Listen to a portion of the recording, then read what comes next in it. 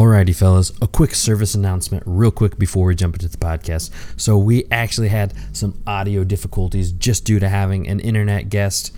The connection was jumping and popping kind of at the end, in and out of connection. So we really appreciate you guys understanding that that's just part of the nature of the beast when you have online guests. Sometimes internet connection doesn't always meet up to standard. So anyways, we still had some great information, so we're going to go ahead and push this podcast out to you guys.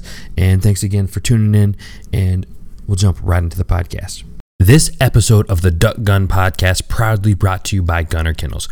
Gunner Kennels, the market's only double-walled, roto-molded dog crate, and a 5-star crash test-rated kennel. These American-made boxes come with a lifetime warranty, and the guys over at Gunner Kennels have done some crazy testing just to show how strong they really are, like dropping 4,000 pounds on it, hammering it with a 630-pound sled, tossing it off a 200-foot cliff, and shooting it with a 12-gauge at 7 paces with no pellet penetration. You're hitting the road with your dog this season. Gunner Kennels is your safest bet. Protect your best friend and protect your investment. Hey guys, I'm Jordan Fromer. I believe in hunting hard, hunting smart, and having a fun time while doing it. And shooting limits, well, that's just the icing on the cake. I revel in the journey just as much as the successes it brings. From ducks to dogs to decoys and guns, we'll be talking tactics, strategies, and what it takes to get the job done. Load up and take aim. This is the Duck Gun Podcast. What's going on, folks? Thanks for joining me on another episode of the Duck Gun Podcast. On this week, we're joined by Don from Southern Oak Kennels, and they're pretty much the sister facility to Barton Ramsey's Southern Oak Kennels that's in Louisiana, and we talk all about gun dogs. So now, a quick word from our partners, and we'll jump right into the content. Hey guys, Tim from HTR here. If you really want to get your group up front and in the action, check out our new HTR A-frame. Hunt anywhere, concealed. It sets up and takes down in less time than it takes to put your waders on. We've developed our own camo patterns for a better hide, with more designs coming. We have you covered from the sides and the top. Oh, and did I mention, our A-frame is only 10 pieces out of the box? Check us out on Facebook, Instagram, and on htrinnovations.com. Hey guys, another great company that we have partnered with is Sportsman Taxidermy, and we had Corey on the podcast not too long ago, so jump back, check that one out. Really great content there, but they do everything from waterfowl, deers, turkey, and they've even done a lion at their shop. It's award-winning taxidermy, and they're out of Belton, Missouri. You can reach them at 816-331-5171 or email at taxidermy@outlook.com. And did I mention, if you're not in the area, they also do shipping, so that's great. Be sure to check them out, guys. We'd like to give a big thanks to our partners over at White Rock Decoys. Be a nomad and get out further with more decoys with their lightweight system of windsocks, silhouettes, and fully collapsible floater decoys.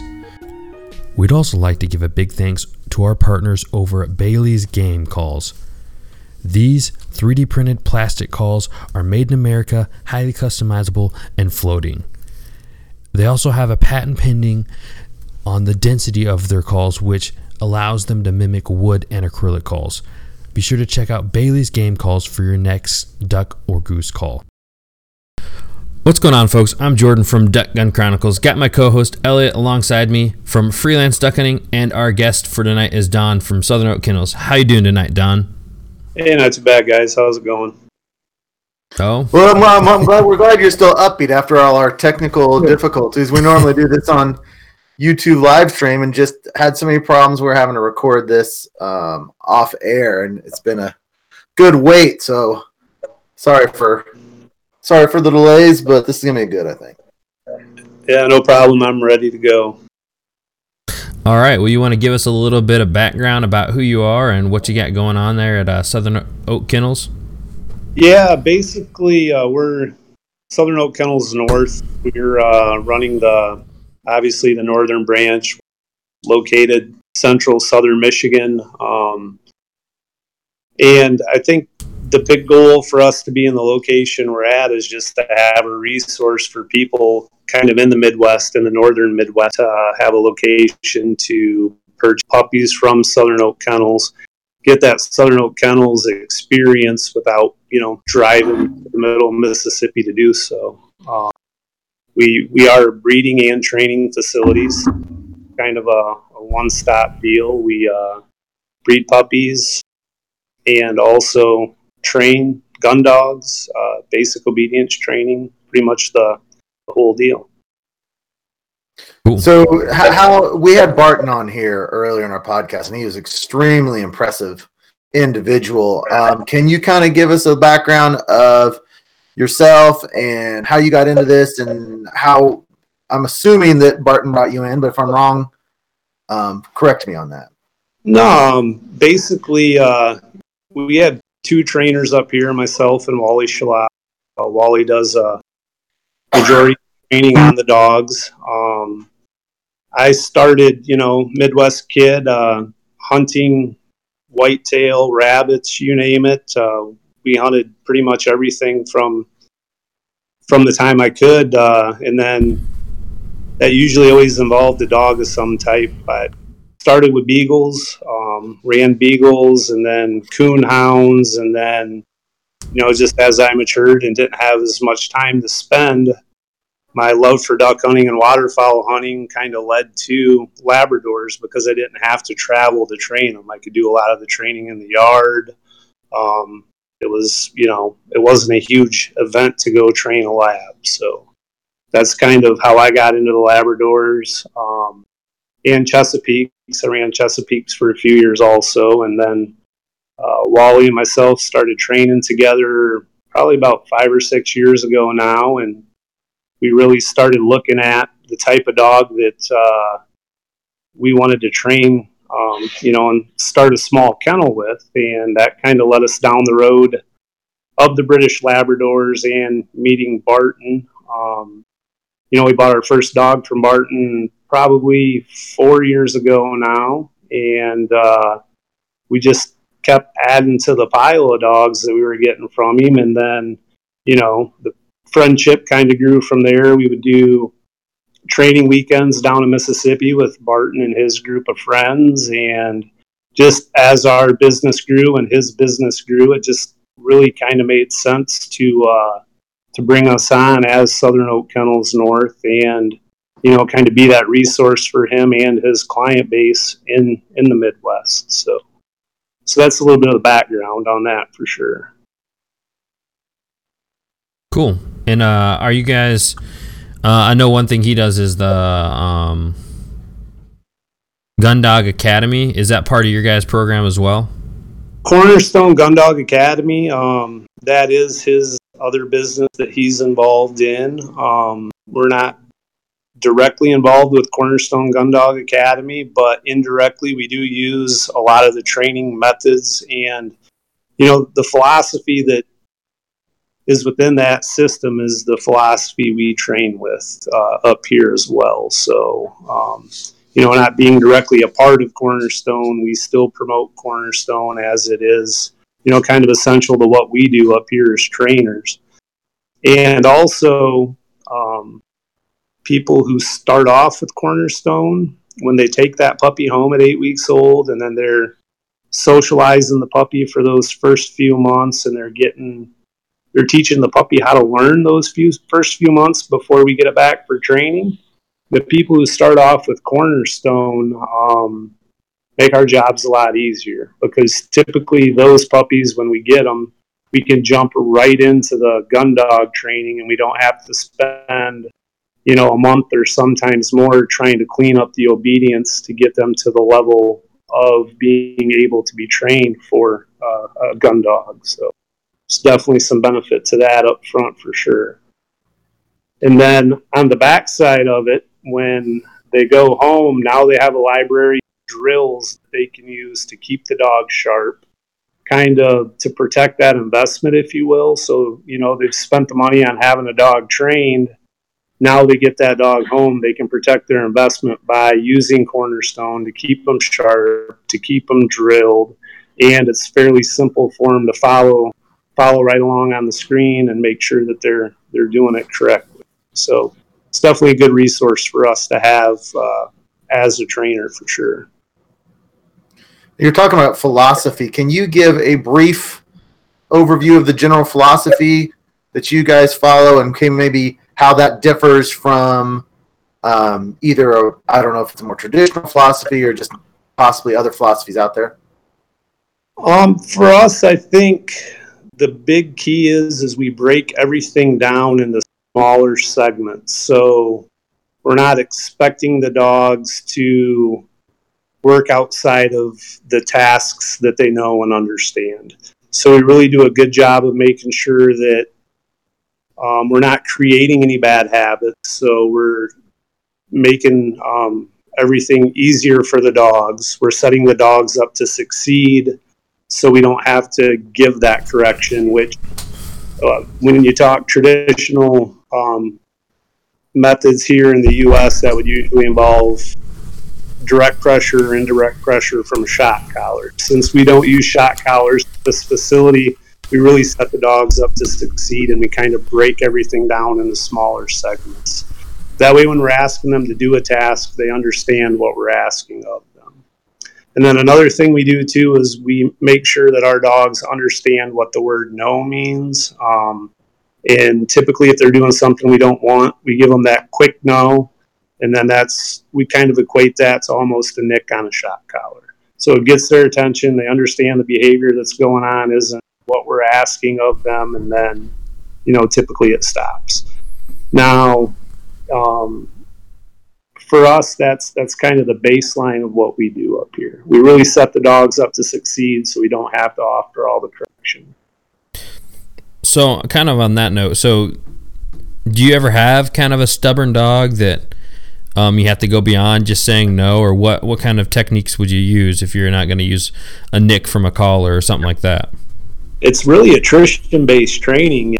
Just repeat the task. Don't give them any other option but to complete that task.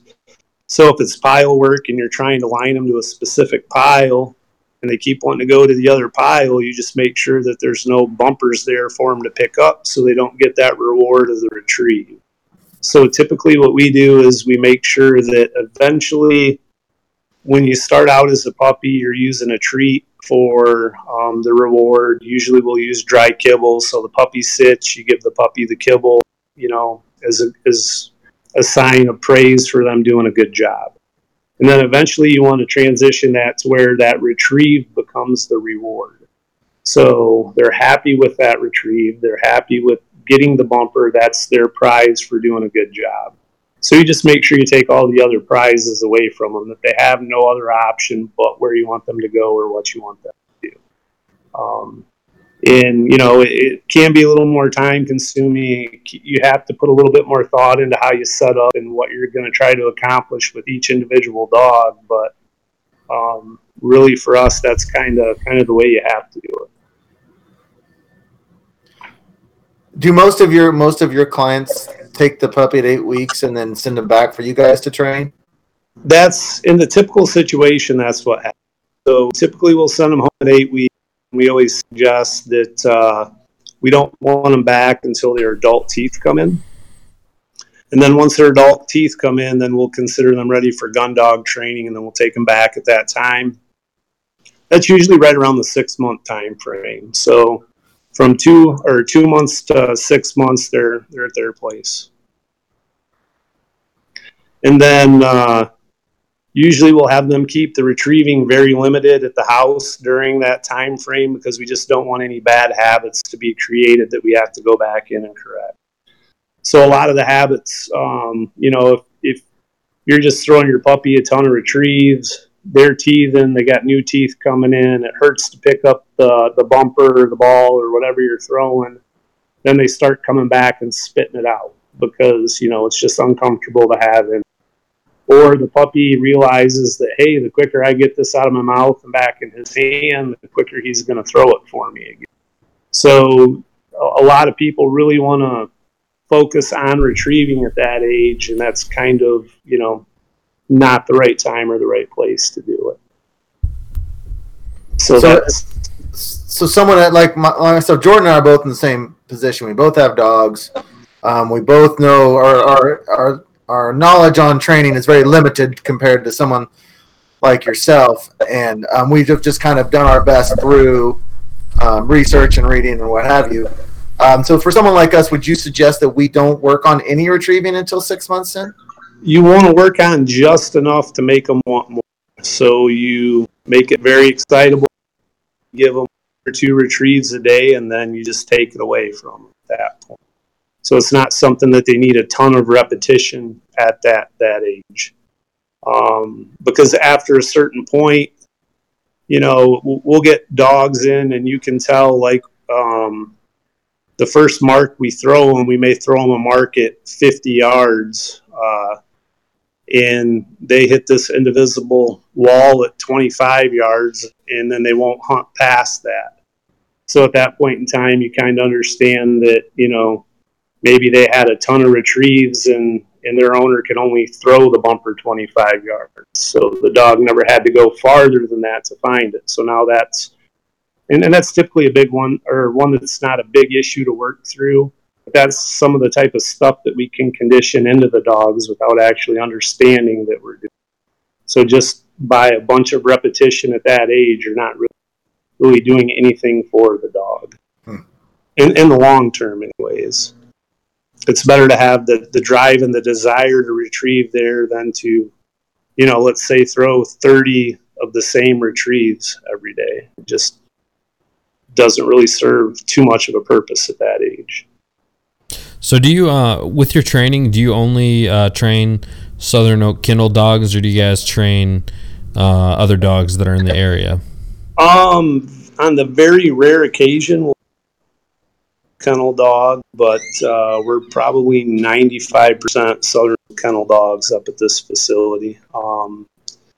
So basically that's something that we've either imported or it's straight out of one of our breedings. Gotcha. So kind of with that going on, do you have, I know you talk a lot about like early on and keeping the drive and that kind of stuff and making sure you don't throw too many retrieves. So do you ever get a dog back from an owner where they've done some of those mistakes and you have to correct them? Oh, for sure we do. And in those situations, you kind of take a couple steps back to move forward, and that's what we tell everybody is when you bring them in for training, and we have to fix stuff, that just takes longer, and then it just kind of that progression as fast. So if we have to fix a dog for 2 or 3 weeks, that's 2 or 3 weeks we're not moving forward.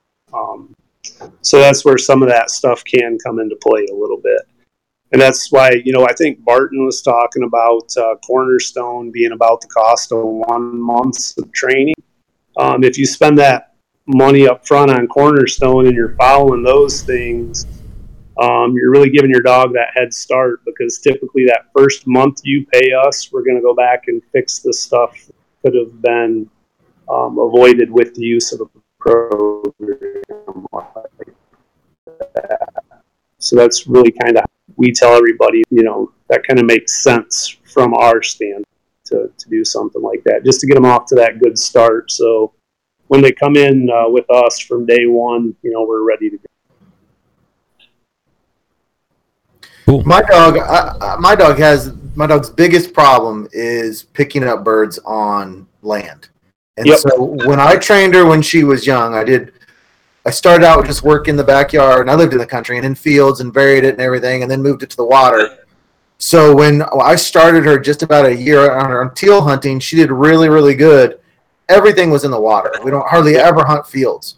And I was still working her in the yard and everything, and I would vary it and go to fields and stuff. But then the first time I realized she had this problem, it was like, I think maybe her second year or third year, we dropped a hen mallard out on the ice. She went over to it, wouldn't pick it up. And I had no idea she even had this problem at this point. Wouldn't bring it back. And I would work with her in the yard and everything, and she would do it. But ever since, she's 12 now. Gotcha. Or 11. And she still will not pick up anything on the ice. I couldn't even possibly take her on a dove hunt or a field hunt of any kind at all. And my question to you is, have you ever seen anything like that? Is that something within her? Is that something, and I know you don't know what all I did in training, but would your thought be somehow I did something wrong in that? I never got her past that. In a situation like that, it could be just some quirk that the dog developed for, whatever reason, or it could have been something that was done in training or most likely not done. But usually in a situation like that, it's something that dog's associating with that retrieve. So yeah, that's a tough one for sure. Yeah, and she was, when she was a pup, if I changed the color of a bumper, she wouldn't pick it up the first 3, 4, 5 times I did it. Any little change like that, she's like, nope.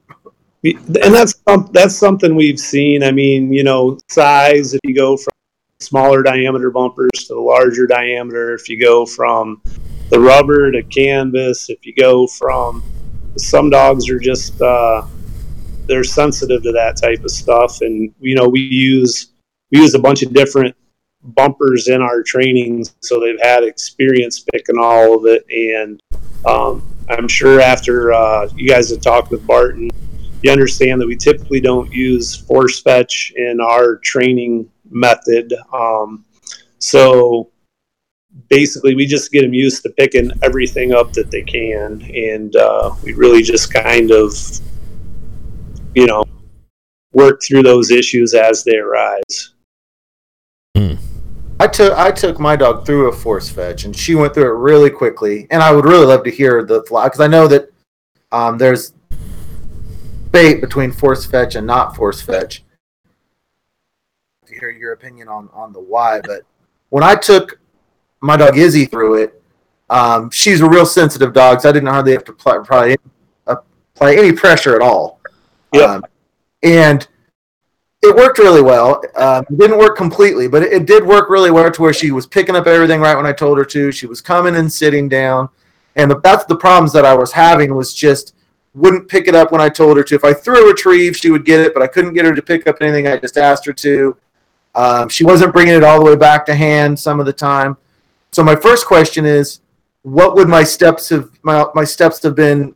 What would my alternative to force fetch be? And my second question would be, what are the negatives, or why did you guys go completely away from force fetch altogether? I'm going to start by saying that the early retrievers I had, the Chessies, and everything up prior to the British Labs, I force fetched. I've force fetched dogs. I understand the philosophy behind it. And why we got away from it up here specifically is the British and Irish lines are bred to want to deliver. They're bred to want to make you happy. They're bred to have the correct mouth. So it's typically not an issue that we have with these dogs. Some people, their system is a pressure-based system, so they run everything through force fetch anyways. So basically you're teaching that dog on the bench in a controlled environment how to deal with that pressure. So you're giving them the pressure, and then as soon as you get the response that you want, you're removing the pressure. So basically you're teaching them how to handle pressure when you're running through a force fetch system. The way we train, we don't really apply that pressure, so we don't need them to understand how to turn that pressure off. To me, force fetch is just another way to get a dog used to like a collar condition.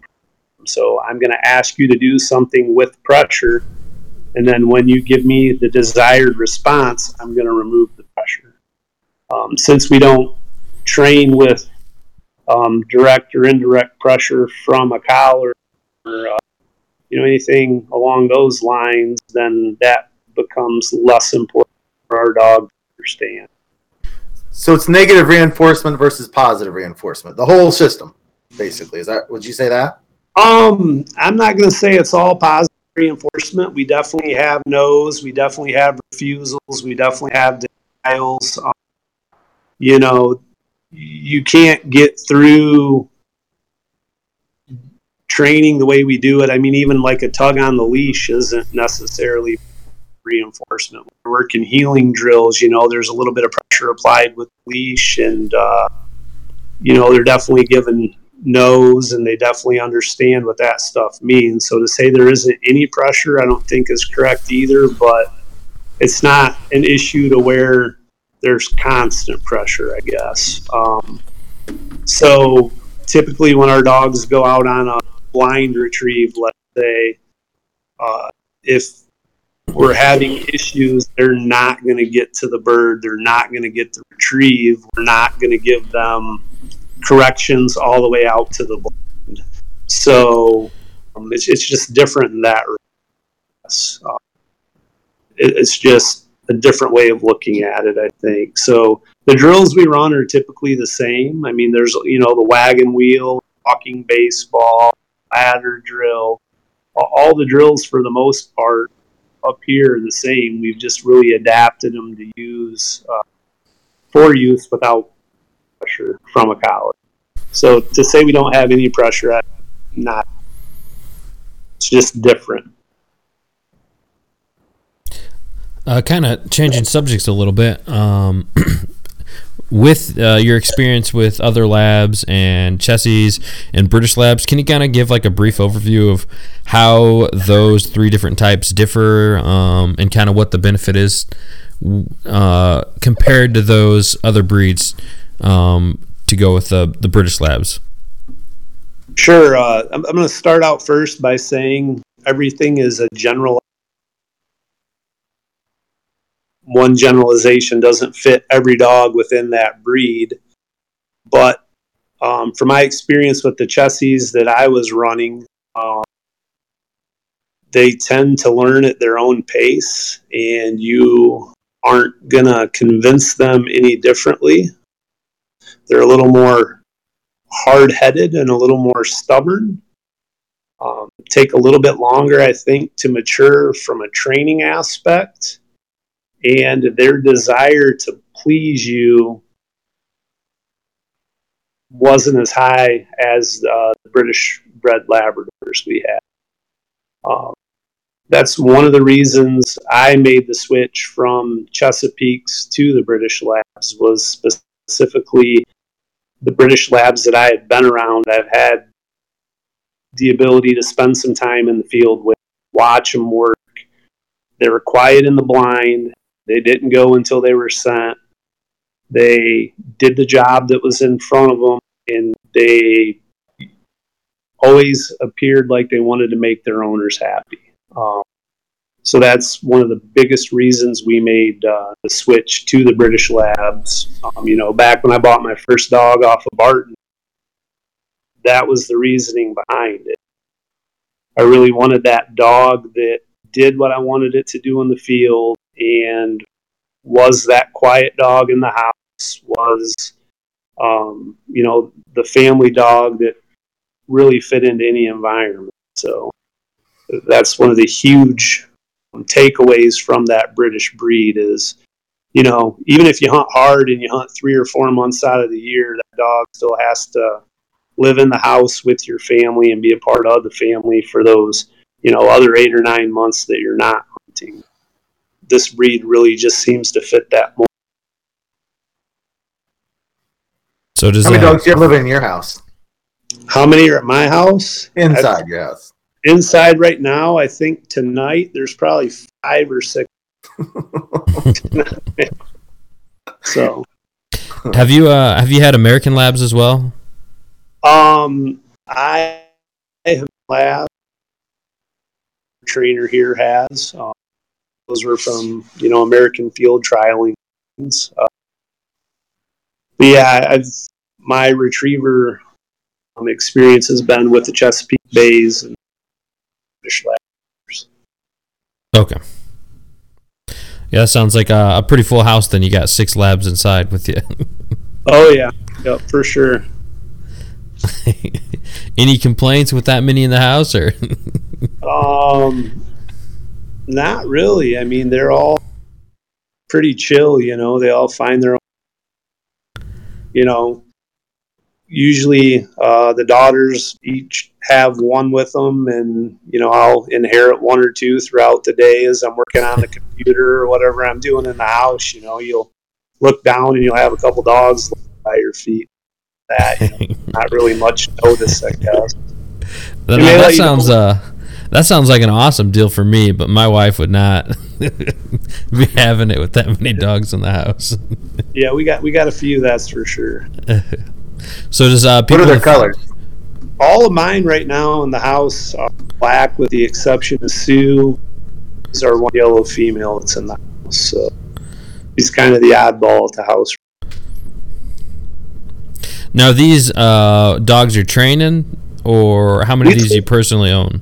These are all personal dogs. They're all our personal dogs. So does that get difficult around hunting season, deciding which dog you're going to take out, or?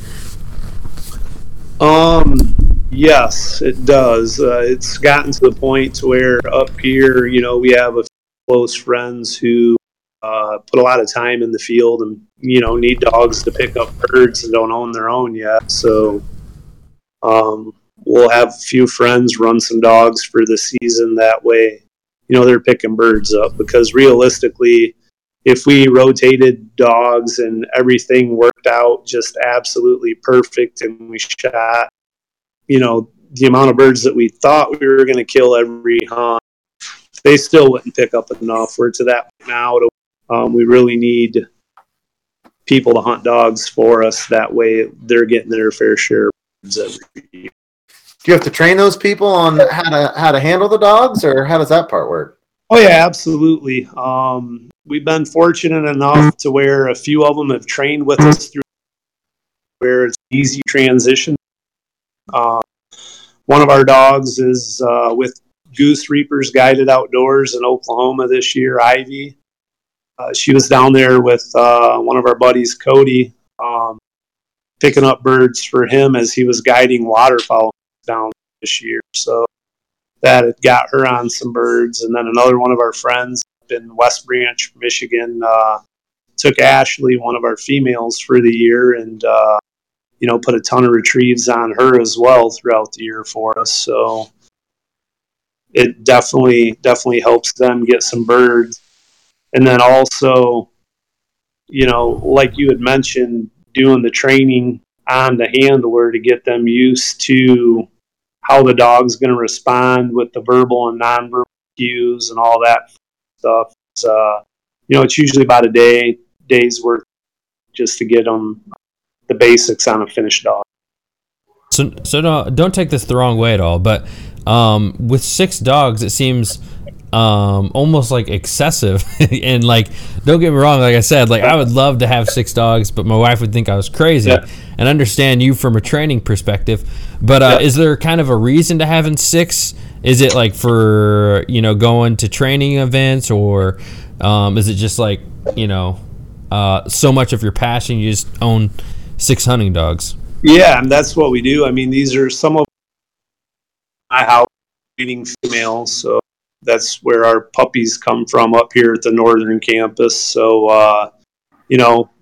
on top of training, on top of running the dogs, that's where our business is, I guess. So yeah, that makes sense for sure. We've got the dogs in the house. I'm on the phone talking dogs while I'm answering emails about dogs and updating Instagram and Facebook accounts with dogs. So, it's definitely goes without saying that we are in the dog business for sure.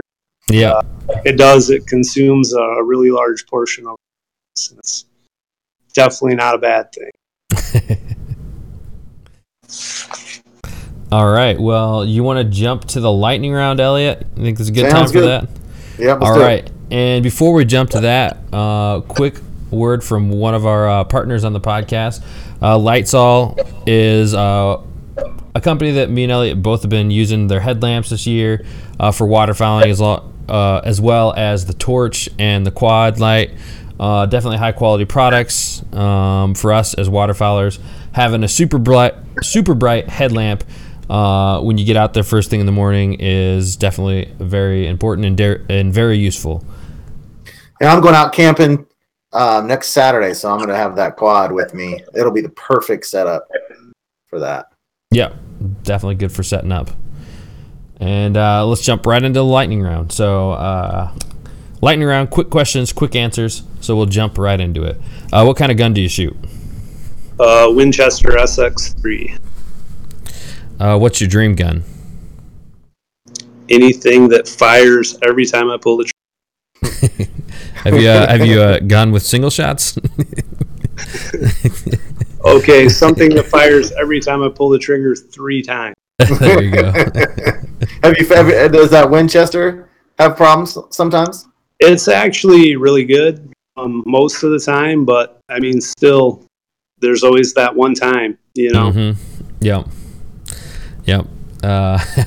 Quick story on that note. I have my grandpa's A5. I shoot. That thing's a workhorse, a tank. Barely ever will I have a jam or an issue. And we had a Pintail buzz over us this year, like 15 yards. And it was a passing shot, 15 yards overhead. And I pull the trigger the first shot, and I miss, and my gun jams. And I couldn't believe it. So you're right. Having a dream gun is one that doesn't malfunction, because if I had those 2 other shots, I feel like I would have put down my first Pintail. So Indiana Pintail, we almost never see them. Exactly. What kind of ammo do you shoot? Boss ammo. And what kind of shot size do you use for ducks? 5 shot. And for geese? 5s and 4s. Wow. Is that due to the Boss shot having the higher density? The bismuth, it's kind of a throwback to the old lead days. We've been shooting the 2 3/4 inch 4s and 5s up here, and I haven't really had the need to go any bigger on shot size or move up to the 3-inch offering even. Just the pattern density and the energy seems to be kind of a winning combination for us. So. Oh, wow. What's your range on those geese with those 4s and 5s? And how far would you go? So, just to preface, I guess, last year I shot a lot of 3-inch one shot at everything. It was ducks and geese, mallards, geese. We shot 3-inch one shot. I'm probably at least 10 yards better with the 4s and 5s than the 3-inch one steel. We don't try to do a lot of long distance shooting, but I'm comfortable at 40 and 50 yards all day long. Wow. Now I still have to hit the bird at that distance, but the shot definitely gets the job done if you can put it on the target. Oh, I've never shot a heavy metal. I started duck hunting right around the change from lead to steel, where all the old timers were just so angry.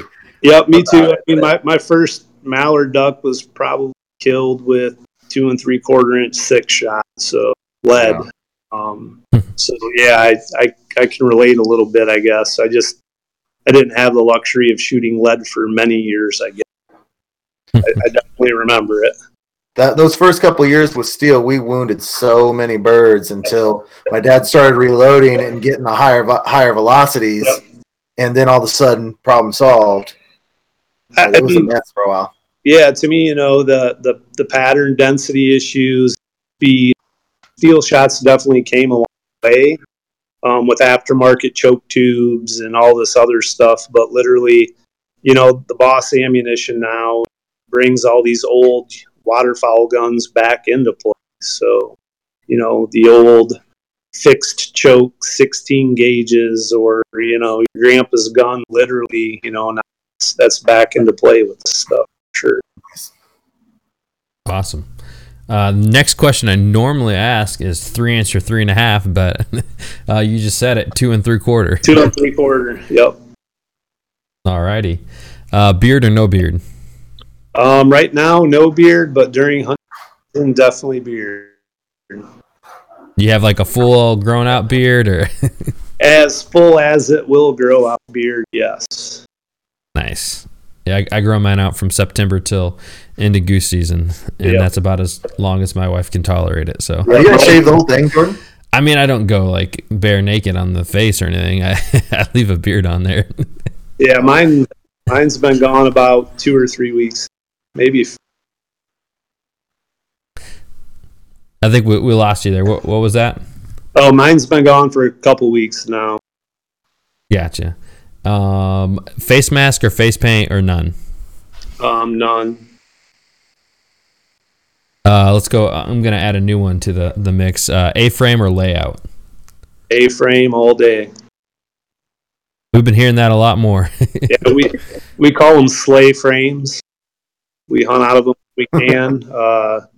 We have really good luck with them. So yeah, definitely A-frame. Awesome. And what is your favorite terrain to hunt? Mine is Big Canada's. Big Canada. So dry field Canada's for sure. Nice. And am I missing any, Elliot? Nope, you got them all. All right. So I guess a good part to jump into here, we kind of briefly discussed it, but go ahead and briefly kind of talk about your hunting that you have in your area. Hunting we do in our area, being in South Central Michigan, just, there's not a huge variety. It's a lot of big geese, mallards, and wood ducks. Early on, we may shoot some occasional teal, probably the same as you in northern Indiana. Very rarely would we get the chance at a pintail, and if we do, it's probably not sprigged out. Widgeon and gadwall aren't super rare, but it's not like you're ever going to set up targeting gadwall widgeon. It's typically mallards and big geese.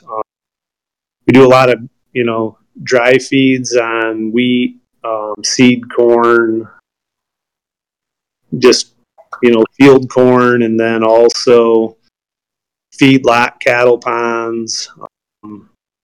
Very rarely are we on a lake or a river. With the riparian rights up here, you pretty much have to have permission from the landowner who you're hunting. Yeah. So for us, it's mostly just dry feeds and, cattle lot, feedlots. Alrighty. That sounds very similar to Indiana. I think we do get more mallards than what you're kind of saying. And kind of our best bet on those seem to be kind of the cattle ponds or areas like that, but yeah, we don't get the huge migration. I think in my experience, the further south we go in Indiana, especially southwest, the better the waterfowl gets as far as the migration. And I've never heard anyone explain it. Kind of one thing you mentioned before the podcast started was that you kind of attributed that to the Great Lakes kind of eating up part of the migration. Yeah, I mean, from my experience, you look at Illinois, they usually have a decent migration, and they set right at the bottom of Lake Michigan. So as that water kind of follows that lake down, it ends right there at the top of Illinois, so that feeds that state with, the Mississippi Flyway. And then on the other side, we have Lake Erie kind of doing the same thing. So it just funnels the birds right around the part of the state. We do get a fairly decent amount of big Canadas, but, we're not seeing the migrating mallards here until, typically our season's already out.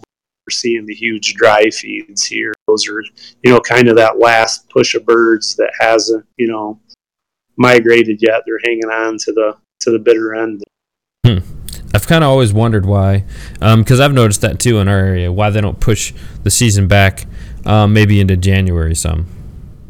Yeah, and for us, they're trying to keep all the people who hunt the Bay and who hunt the Great Lakes and all that stuff happy, as well as the people who are hunting inland. So when those guys freeze out, they're losing opportunity. So it's just hard for them to balance this state because of, keeping the Great Lake hunters and the inland hunters, both happy at the same time. Have they ever thought about cutting the state into zones? I'm in Kansas, and we have 4 different zones in our state. They carve it up perfectly for the real shallow areas, the southwest part of the state, the northeast part. They've really carved it up. They've carved ours up into 3 zones, I think, with the UP being a zone. So basically the southern zone still captures, the Lake Michigan shore and Saginaw Bay and in those areas. So I think they try to do a good job with it, but like anything else, there's always room. So where are you at? I don't know how specific you want to be, but what part of Michigan are you in? We are in the very south central part of Michigan.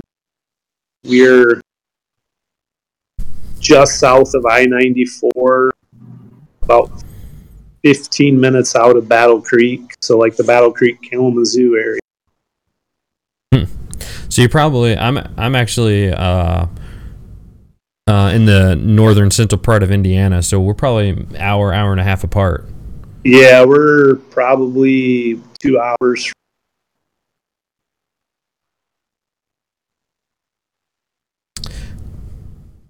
I think we lost you there for a second. Oh, we're about 2 hours from Fort Worth. Okay, gotcha. Alrighty. You got any other additional questions, Elliot, on the dog training side of things? I don't think so. I love having dog guys on here. For us novices, it's just super fascinating. I wish we could have them on more often because I love the topic. Something I certainly want to grow in. I have one more question I was going to ask. So my dog's 11 now. Yep. And she tore her ACL. Yep. And I didn't have the money to do a traditional surgery. So what they did is they kind of went in there with some type of monofilament line and wrapped it together and fixed it. It's somewhat of a new procedure. Gotcha. And are you familiar, just from that little bit of information, are you familiar with the procedure I'm talking about? I'm going to knock on wood that we haven't had any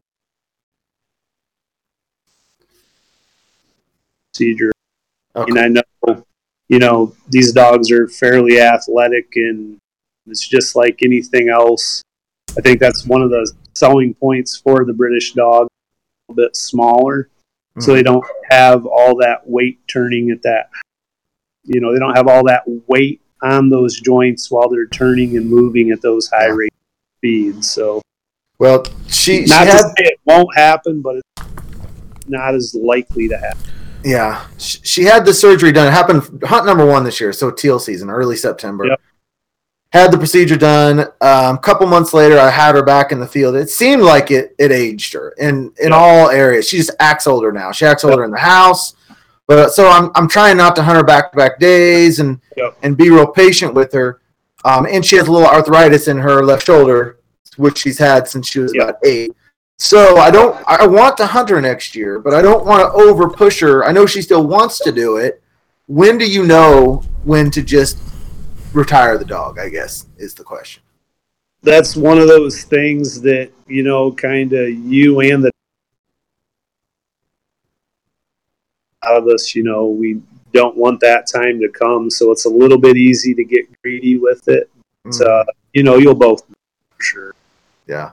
You'll come to that. You'll come to that. It's not a fun one to come to, but you'll definitely come to that. I am not looking forward to it. And I my gut feeling and the way she acts is that I'm good to hunt her. I just can't push her too hard. I can't do a lot of back-to-back days. And that's one of the things I've heard. Like I said, I don't have experience with it. When they have EL go on, start overusing the other leg because of the injury to that one, and then that one become more susceptible to being injured. Mm-hmm. Yeah, I've heard that as well, and I don't want to. I want her after I retire. I'd like for her to live as long as possible. Yeah. So it's a balance between. I don't want to push her too hard to where she has injuries that just, And that's everybody's goal, is to enjoy these.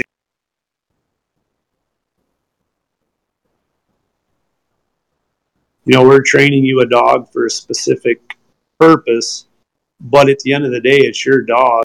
You need to enjoy that dog fits into your family unit. What's best for you? So that's kind of what we always leave everybody with, is at the end of the day, it's your dog. Enjoy your dog. Do what's best for you and that. That's really all. Yeah. So. All right. Well, I'll keep all that in mind. I'm glad I didn't forget to answer that question or ask that question. Thank you. No problem. Alrighty, and I guess I do have a couple more specific questions about Southern Oak Kennels before we get this all wrapped up. But do you guys advertise your pricing on pups? I don't think we really advertise. Once somebody fills out a puppy application, that's typically when we reply back with pricing and then all the frequently asked questions. It's all kind of in our basic reply at that time. Okay, so is it like a one general type of price, or do you have a price you can share with people, or is it specific to the litter? One standard price right now, and right now